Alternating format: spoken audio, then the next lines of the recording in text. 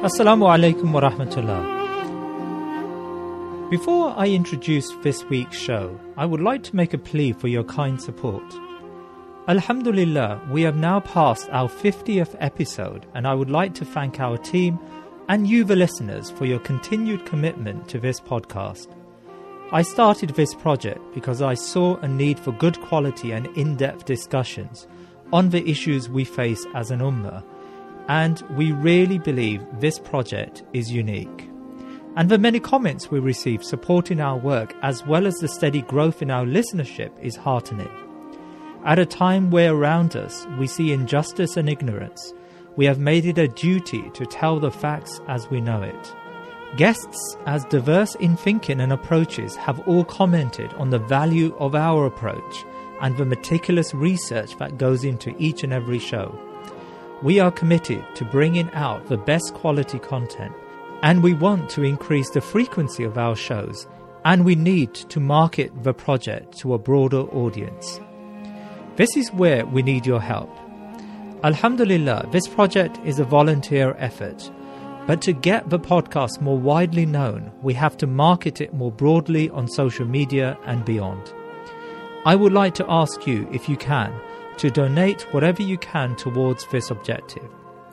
We operate on a shoestring budget, funded by our volunteers, and if you, like us, see a value in this initiative, please help us. A donation link is available on our website, thinkingmuslim.com, and a link has been placed in the description of this program.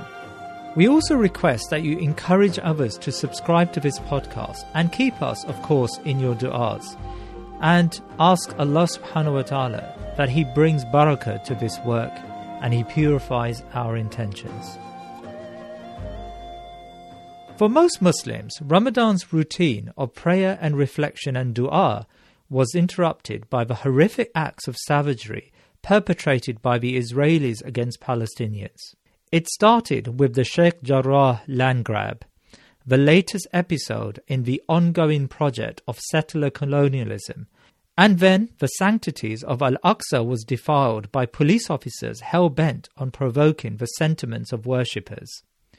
The savagery by which the occupying power acted was caught on smartphone cameras and communicated to the world.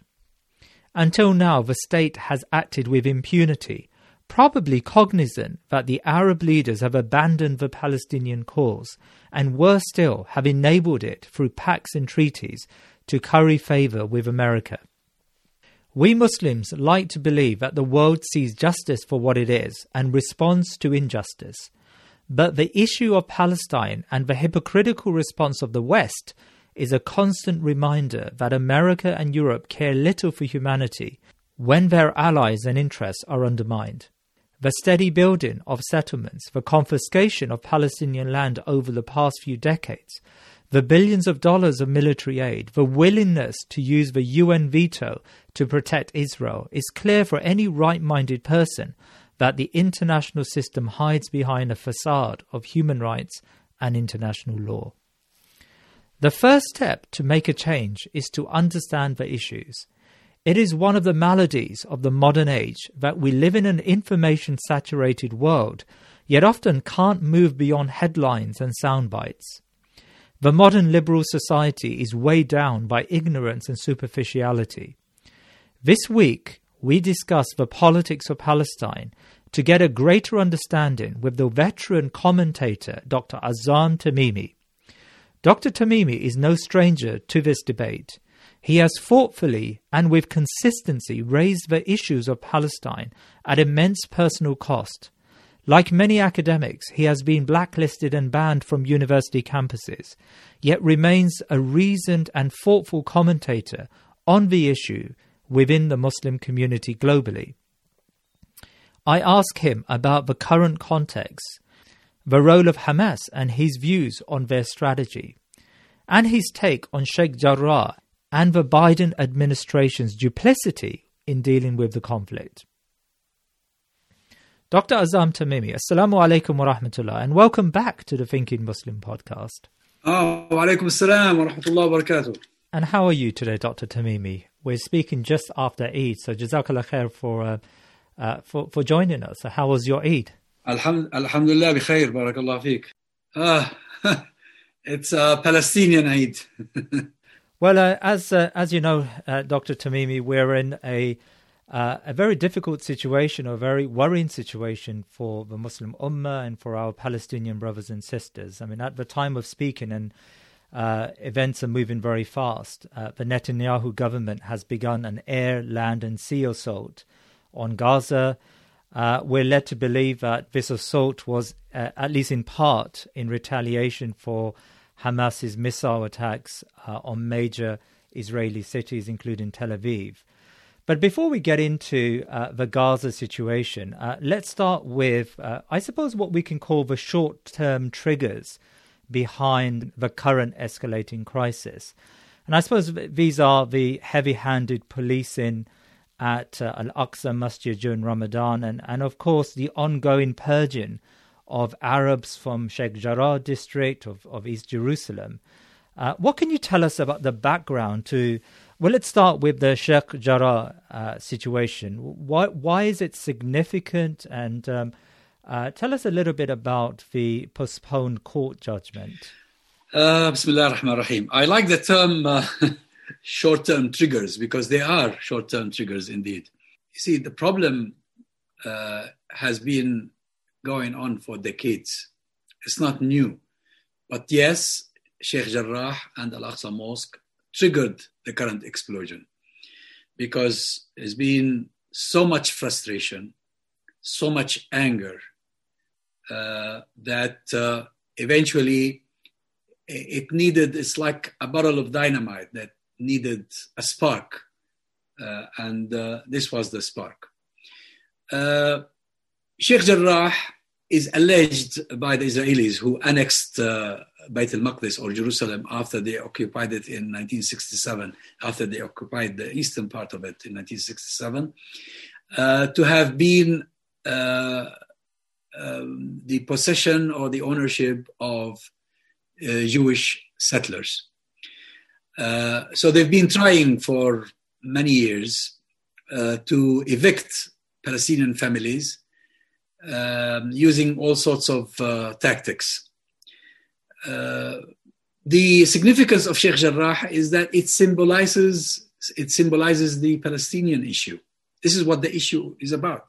It's about people who invaded from abroad, who came alleging that God gave them a divine right to take our land and live in our houses and convert our mosques into synagogues, and if not synagogues, then pubs and nightclubs, as they did in many mosques in the areas occupied in 1948. So it's a reminder to Palestinians of the Nakba that happened in 1948 when the majority of the population were forcibly removed from the land. And it's also an alert that you cannot make peace with these people, that every peace attempt, every peace initiative has been ignored, has been just completely disregarded. And Israel, the Israeli society, has been turning gradually into a more fanatical, a religious form of Zionism, because Zionism in its origins was a nationalistic secular movement. Today, it has changed a lot. And this is actually the making of the secularists themselves, because the secularists, as John Rose explains brilliantly in his book, The Myths of Zionism, they used religious narrative and biblical claims in order to justify a colonial project by alleging that the Jews were a nation and that they were God's chosen nation and that God gave them a promise to this land and whatever that is in it. So Sheikh Jarrah opens the wound again an old wound. As for Al-Masjid Al-Aqsa, it's really the last red line. There are no more red lines after that. Because this, for the Muslims, is the first Qibla. It's the third holiest mosque. It's the place where the Prophet Muhammad ﷺ was taken on a night journey before he went up to the heavens. And therefore, when the Zionists or Jewish fanatics start tampering with it, desecrating it, storming it, talking about the inevitability of bringing it down in order to build their temple, I think that was really a big spark that barrel of dynamite was waiting for to explode. So yes, these are sparks that come at a time when Palestinian frustration reached its zenith. It's really highest level. I want you to spell out for our listeners what you mean by Sheikh Jarrah being a symbol of the broader Palestinian struggle. You see, when I look at the families of Sheikh Jarrah, I remember my mother. My mother was born in Beersheba, a town in the Negev, in the Naqab, the desert in the south, closest to, it's halfway between Gaza and Hebron, my hometown. My mother was 16 years old when her family was forced out of their house. And invaders from Europe settled in the house, which then became, in later years, was used as a center for something. So what's happening with these families happened to my mother before. It happened to hundreds of thousands of Palestinian families who were kicked out of their houses. There's a brilliant piece that was published the day before yesterday in Middle East Eye about the city of Lud. Probably you heard. It's in Arabic, it's called Al-Lid, and then they called it Lud after they occupied it. The majority of the population of Lud until the mid-30s was Muslims. By 1947, when they were preparing to take over, they banished almost the entire population and left only a few families. And these few families are the ones who then reproduced and became a sizable minority, and who are today being persecuted and treated as not even second-class citizens, as third or fourth-class citizens. So every Palestinian who remembers his mother, his father, his grandfather, will see in Sheikh Jarrah the experience that his own ancestors over the past, not very long time ago, we're talking about 4 or 5 decades ago, or 7 decades ago, were forced to go through. In that sense, it is symbolic.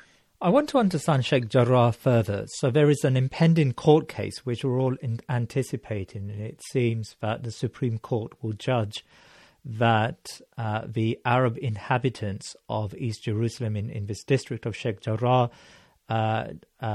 should face eviction, should face removal in exchange for the return, so-called return of Jewish settlers.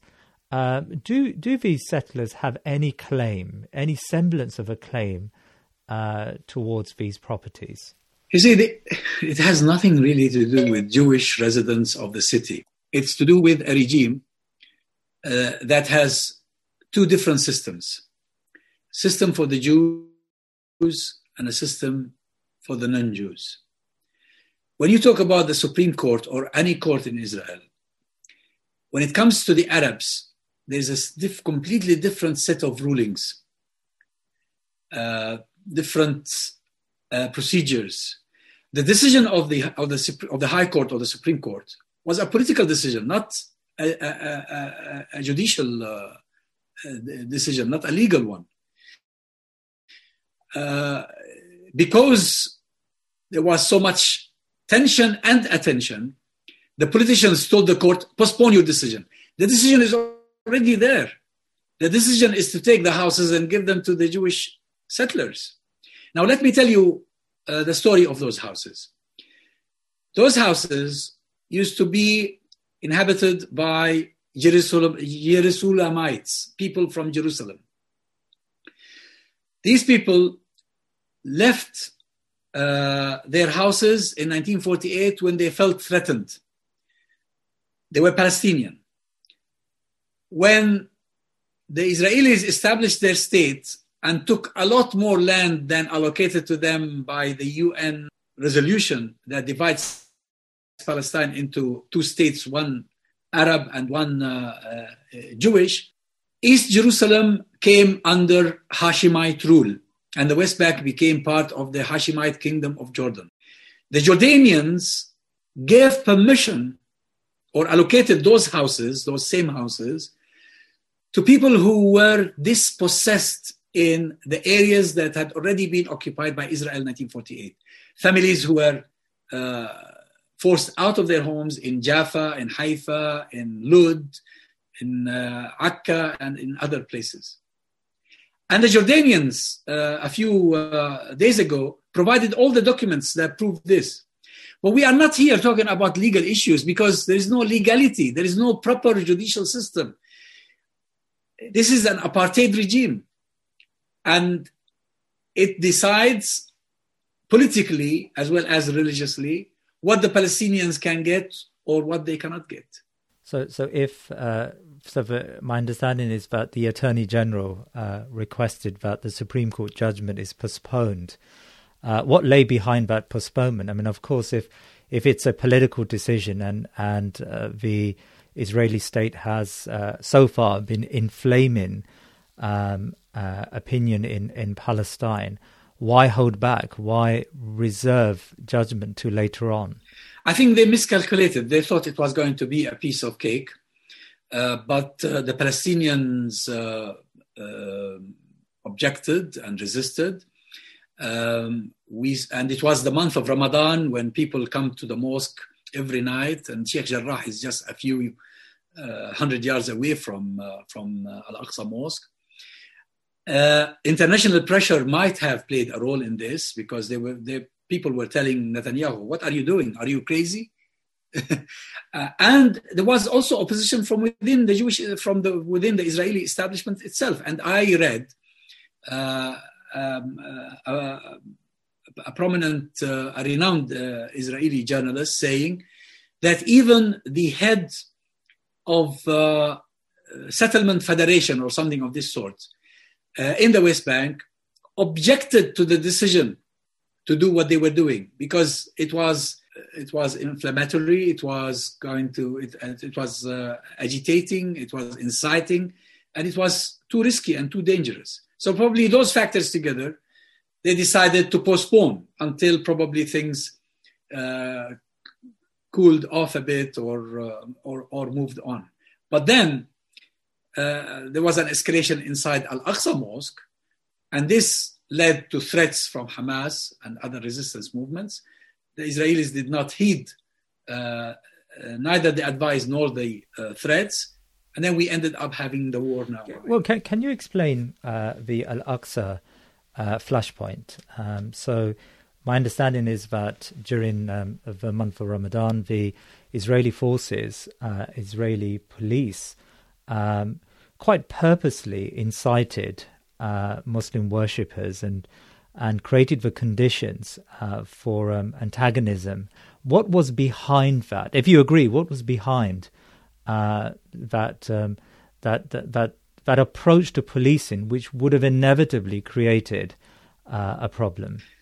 On the 28th, there was supposed to be, on the 28th day of Ramadan, there was supposed to be a march by Jewish settlers who belong to a fanatical group that believes Arabs have no right to any part of Palestine, to mark the unification of the city when it was occupied in 1967. And the head of the commissioner of the police, who was recently appointed, I think he was appointed in January this year or the year before, I forgot, recently appointed, belongs to this group or very sympathetic toward this group. And he allowed them to have the march across Al-Aqsa Mosque. But of course, prior to that, there were a few incidents, like the barricading of the plaza in front of the Damascus Gate, where worshippers, after doing Taraweeh, come out and spend time, the young men and women, and chat and this and that, waiting for Fajr prayers. They barricaded that. They wanted to close it completely, and the young men and women of Jerusalem just refused to accept that. And then they backed off. They reopened it after they saw the flare-up. So it's one miscalculation after another, one stupidity after the other. And the explanation for all of this, according to some Israeli analysts, is Netanyahu. Netanyahu, who is facing a court case and is likely to go to prison, and who stands to be out of government, although he was hoping to remain a prime minister, wanted to divert attention to something else, wanted to emerge as a hero out of creating this crisis. And this is known of him. He's behaved this way so many times. In 1996, for instance, when he assassinated Yahya Ayyash, although there was at the time a truce between Hamas and the Israelis, he did that later on at different occasions. He is a man who only thinks about his political future, his political position. And I think the Americans realize this, the Europeans realize this, but they are so cowardly and so hypocritical that they don't dare speak publicly about this. So Netanyahu at the moment is in a political bind, and he hoped through this most recent election to win a majority. I think a vaccine bounce was hoped for, and he failed to receive a majority of the electorate and majority of seats in the Knesset. Now, so I infer from what you've said that this is Netanyahu's attempt to cling on to power and to leave a name for himself and to present himself to the Israeli people as the one defender of Israel in the face of this, terrorism, as he would refer to it. But how successful is that strategy? I mean, does he really believe that there is a way out of the electoral deficit he's in, but B, as you said, the very inevitable corruption charge, which, as you said, may lead to a prison sentence? How successful, days will tell. We will probably know very shortly. But you see, what Netanyahu's gamble is the following. He depends entirely on a fanatical base of Jewish settlers. So he thought if he could give them what they want or what they wanted, if he could give them what they wanted, then probably he could tilt the balance in his favor. I don't think he expected matters to get out of hand and to escalate into what we see in Palestine. It's not just the crisis in Sheikh Jarrah or the crisis in Al-Aqsa Mosque. It's not even just the war with Gaza. It's every town and city across Palestine that is now raging. And Netanyahu has, in an unprecedented manner, turned this conflict into a religious conflict between Muslims and Jews. Many Palestinians didn't believe it was religious. They thought it was political. They invaded us. They took our homes. They are Zionists. We don't have a problem with Jews. Jews lived with us before in peace.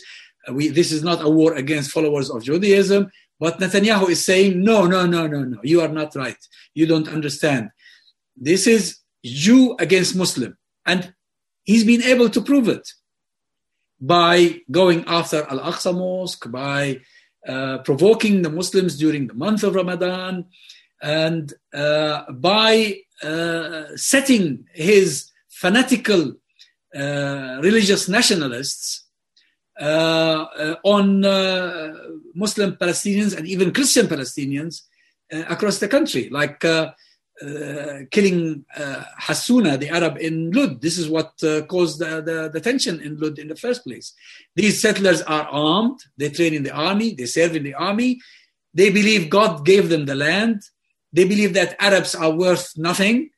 So it's okay to kill an Arab, to the extent that the Minister of Public Security, as well as the police commissioner, asked the authorities to release the killers of Hassuna. Why are you imprisoning them? These are heroes. They were defending themselves against Arab mobs. This is how they put it. You've explained there that there are elements of Israeli society that are very perturbed by Netanyahu's strategy, and they can see that this is a recipe for a civil war. And in fact, the president made comments to that effect a couple of days ago and called for calm.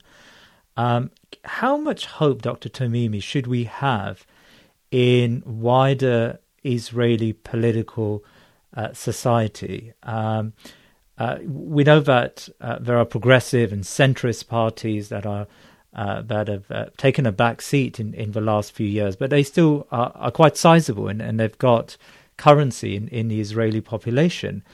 Has this right-wing tendency you refer to, has it taken over Israeli political life and Israeli society?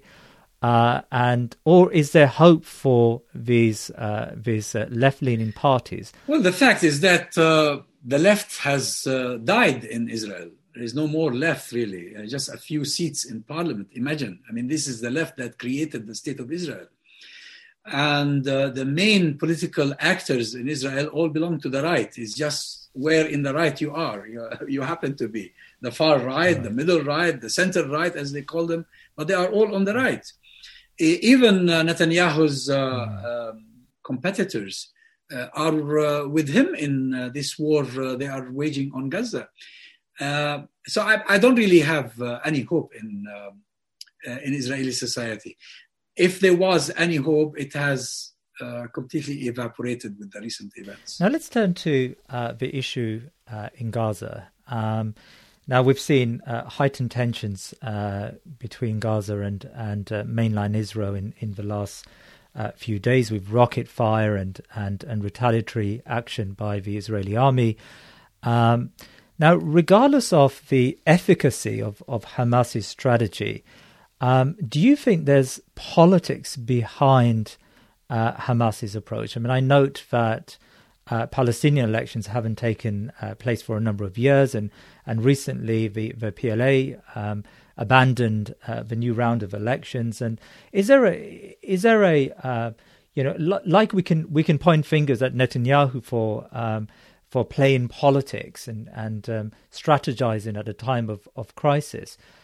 Can one levy a very similar accusation towards Hamas? I don't see evidence of this. I'll take you back to the last few days when the Israelis were intimidating worshippers in Al-Aqsa Mosque. Hamas gave the Israelis first 48 hours, then 24 hours, then until 6 p.m., they said to them, get out of the mosque or else we have to act. So Hamas was not, had the Israelis heeded that and left the Muslims alone in the mosque without intimidation, none of this would have happened. Why would Hamas enter into a war that would bring so much destruction and pain and agony to Gaza? Only because the Israelis seemed bent on desecrating Al-Aqsa Mosque. And Al-Aqsa Mosque is something that you really have to do something about. If the Arabs are unable to do something outside Palestine, if the Muslims are unable to come to its rescue, the people of Gaza felt they could do something, at least bring pressure to bear on the world and on the Israeli establishment to stop these provocations. But let me point to one important fact of significance here. Gaza has been under siege since 2006 or 2007. Imagine, under very severe sanctions. Living in Gaza is like not living at all.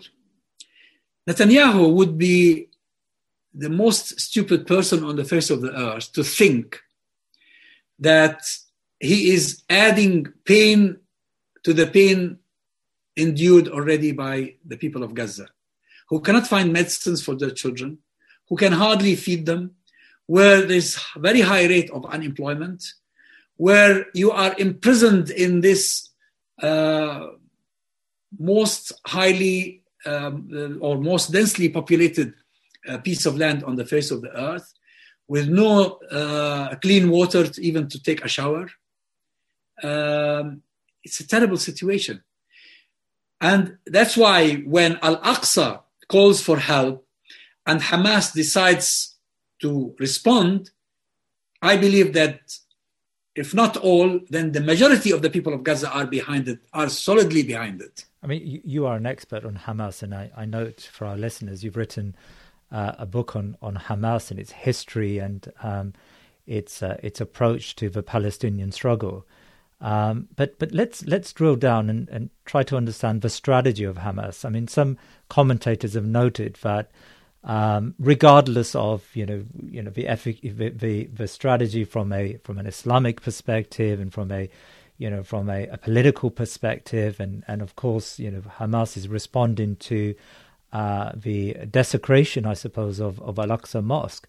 But from a strategic perspective, was it a wise decision? I mean, some commentators note that it turned the propaganda war, at least it tilted it in favor of the Israeli government, at least in Western capitals.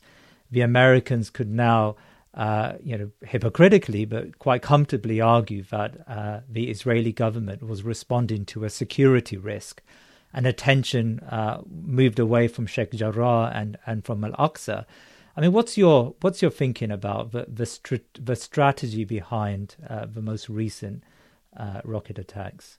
Have the American establishment or any European government been on our side at any time since 1948?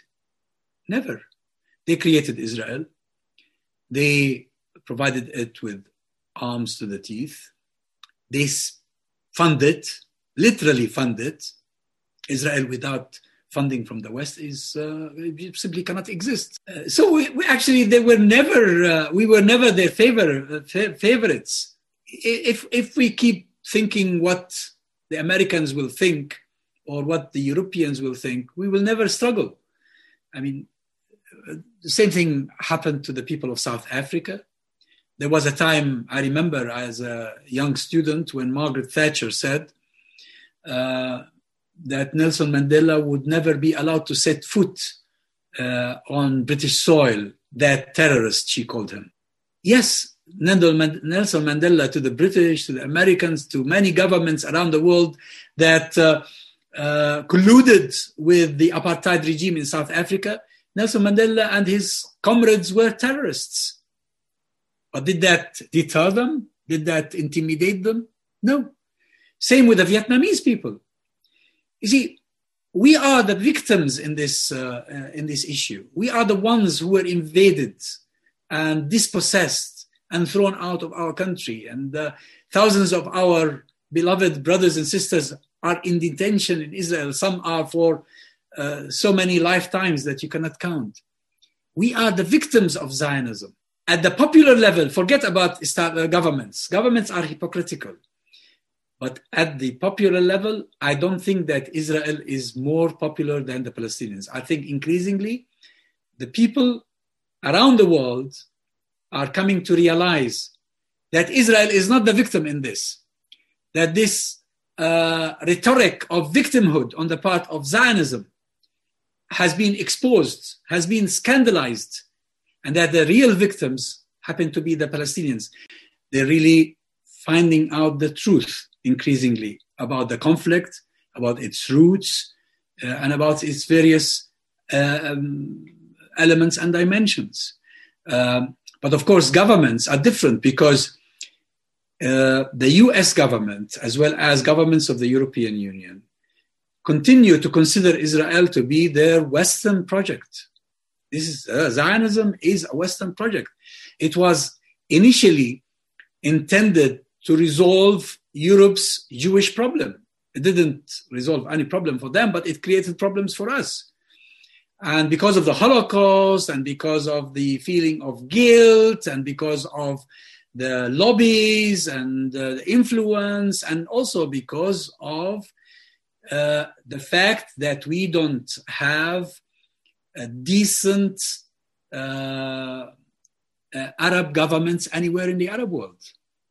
If you remember in 2012, when Israel attacked Gaza, there was a great man ruling Egypt called Mohammed Morsi, rahimahullah.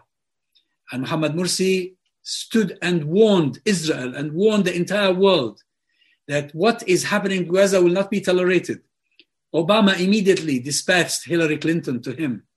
And Hillary Clinton, within hours, got the Israelis to stop the attack on Gaza. Unfortunately, today, most Arab governments are colluding with the Israelis in what's happening. And this is another important factor that I have to bear in mind when we talk about why Netanyahu has been doing what he's doing. Why is he so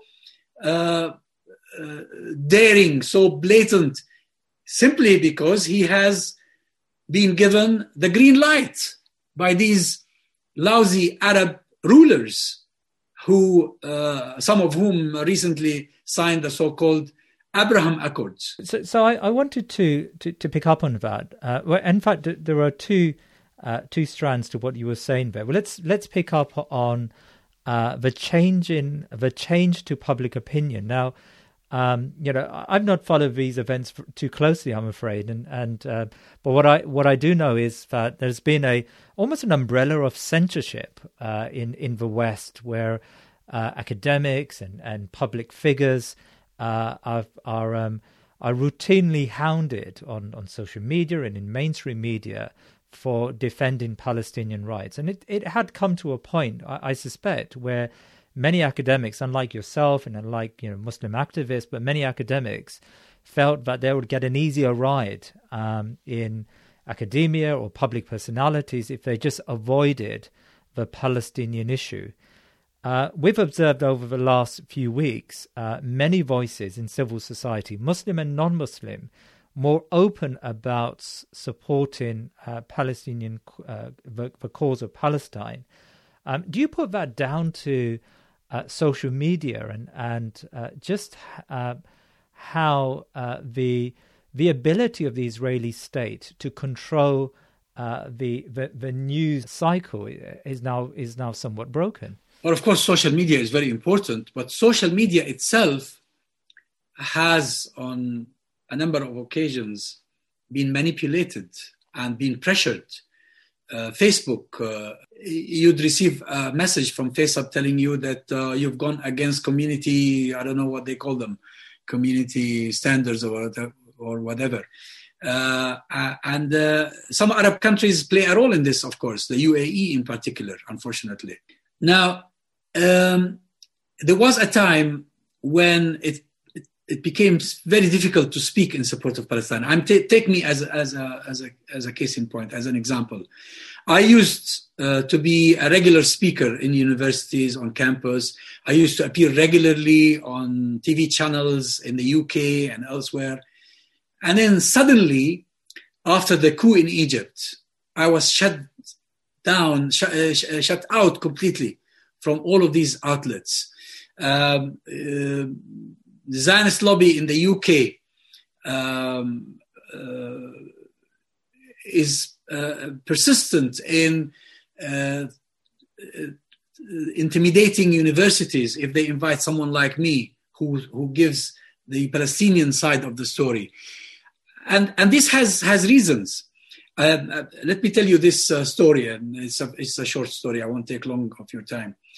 After 9/11, I was invited by the BBC to a short debate with an Israeli academic who had been invited from Bar Ilan University to London to speak about a book he had just published, or a theme he writes about, called Islamic Anti-Semitism.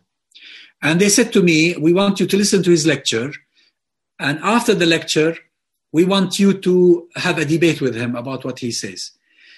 I was the only non-Jew probably in that place, because it was a Jewish center in the center of London.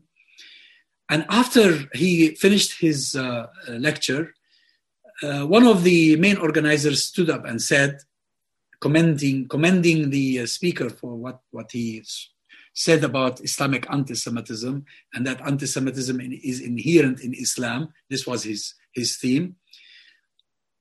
The commentator said, today we have a real problem on campus. Jewish students are losing to supporters of Palestine, and we need to do something about it. Supporters of Palestine are very persuasive, and our young Jewish students cannot respond to their evidences or whatever, their arguments. And we have to find a solution to this. A few years later, we started seeing the solution, and the solution is to mobilize every authority, every pressure they could exploit in order to shut us out, to prevent us from going to universities to speak to students, allegedly because we are extremists, or because we support Hamas, or because we're this or that. And this then reached the media itself, and the editors and producers in television and newspapers started censoring. It's a terrible situation. But I think during the past couple of years, we've seen a revolution. We've seen a rebellion. People are sick and fed up with this. That democracies, the oldest democracies in the world, are actually contributing to the curtailment of freedom of speech. Because when you say you cannot invite someone who supports Hamas to speak, and you only invite people who support Netanyahu to speak, then that's one side of the story.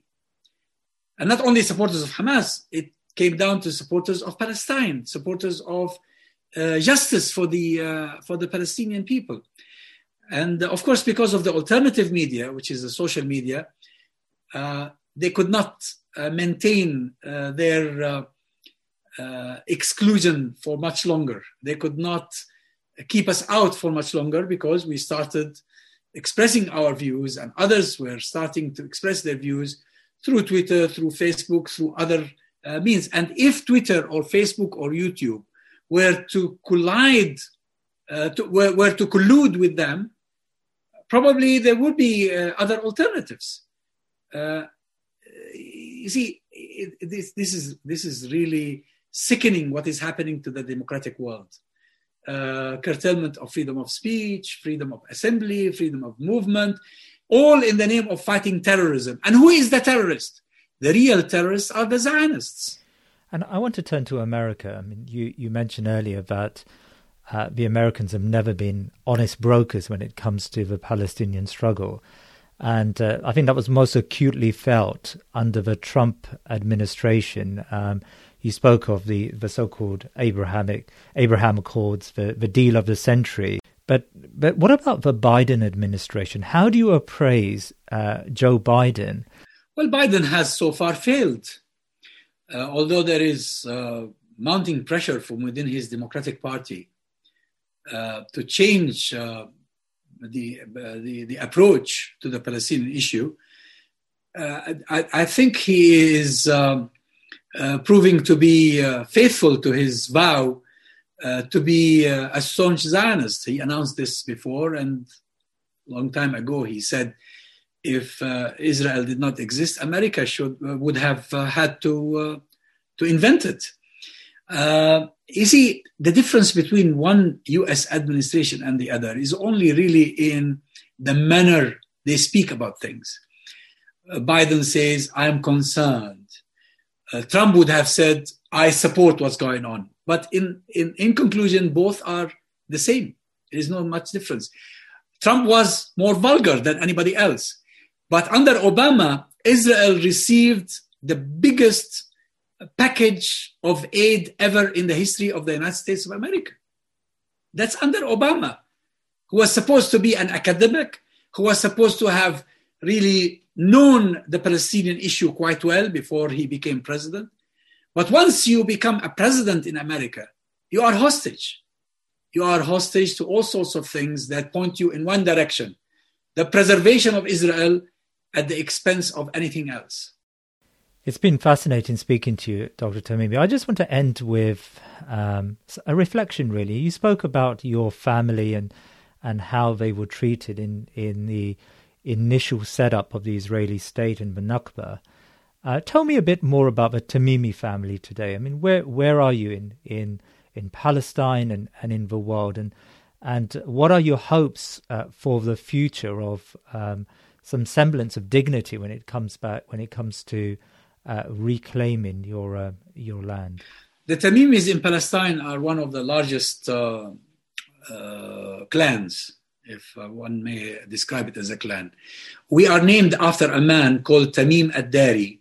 Tamim ad-Dari was a Christian who heard about the Prophet ﷺ and went to meet him in Yathrib in Medina and became a Muslim.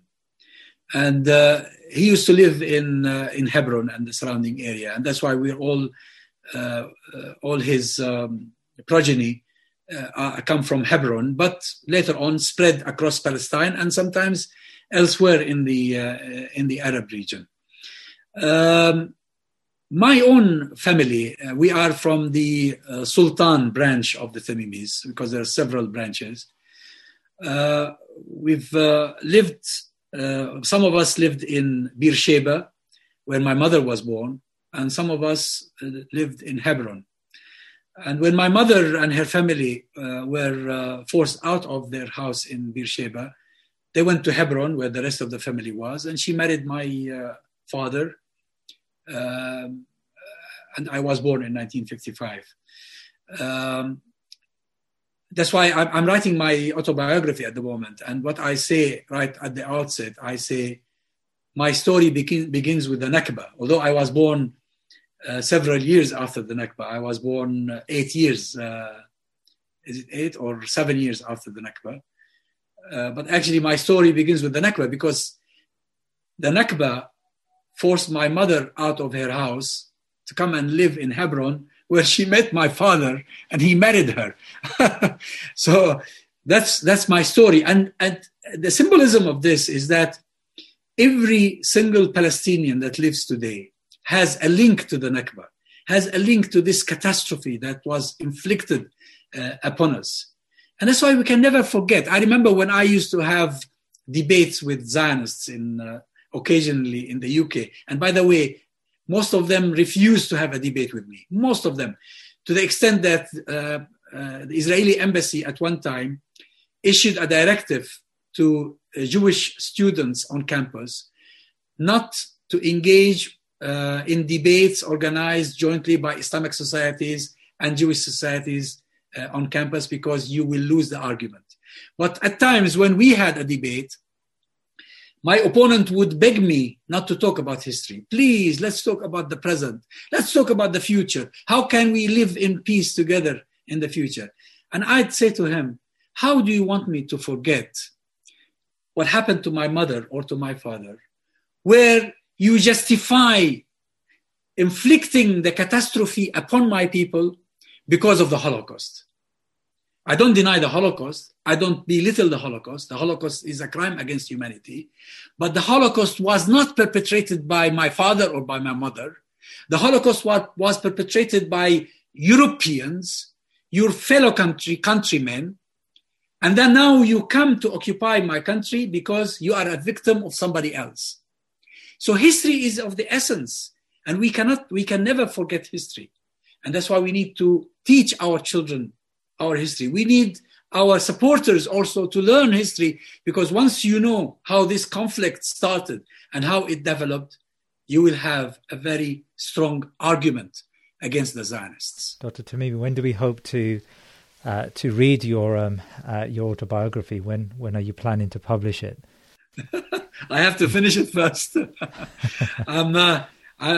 Whenever I go back to working on it, something like this happens, and I'm busy all day doing interviews or things. But I hope, I want to finish, for the sake of my children, I want to finish writing it. I think for the sake of, for all of us, I think we will benefit a lot from your story, inshallah ta'ala. And I pray Allah subhanahu wa ta'ala keeps your family safe. And finally, are you hopeful, Dr. Tamimi? Are you hopeful about Palestine? Or often we can come to a view that we can surmise that, it's a lost cause now. I mean, what the Muslim Palestinians have can never make up a state. I mean, the two-state solution, as they call it, is unrealizable. Do you have hope for the Palestinian cause moving forward? I never lose hope. I may at times feel the pain of my fellow countrymen. I may at times feel a bit depressed because we are being let down by our fellow Arabs and fellow Muslims sometimes. But I never lose hope. And by the way, our issue is not a Palestinian state. I don't give a damn about a Palestinian state. Actually, there was never in history a Palestinian state, but there was a Palestinian homeland. Our issue is a homeland that was stolen from us, and we want to get it back. My optimism increases when I see the images of the young men and women who were born as Israeli citizens, Arabs, but Israeli citizens, who today are telling us they have not forgotten what happened to their grandparents and are taken to the streets and are defying the occupation and challenging its various authorities. I am full of hope. Dr. Tamimi, I thank you for your time today. Assalamu alaikum wa rahmatullah. You're welcome. Alhamdulillah. Thank you very much. Thank you for giving me the opportunity. Wa alaikum assalam.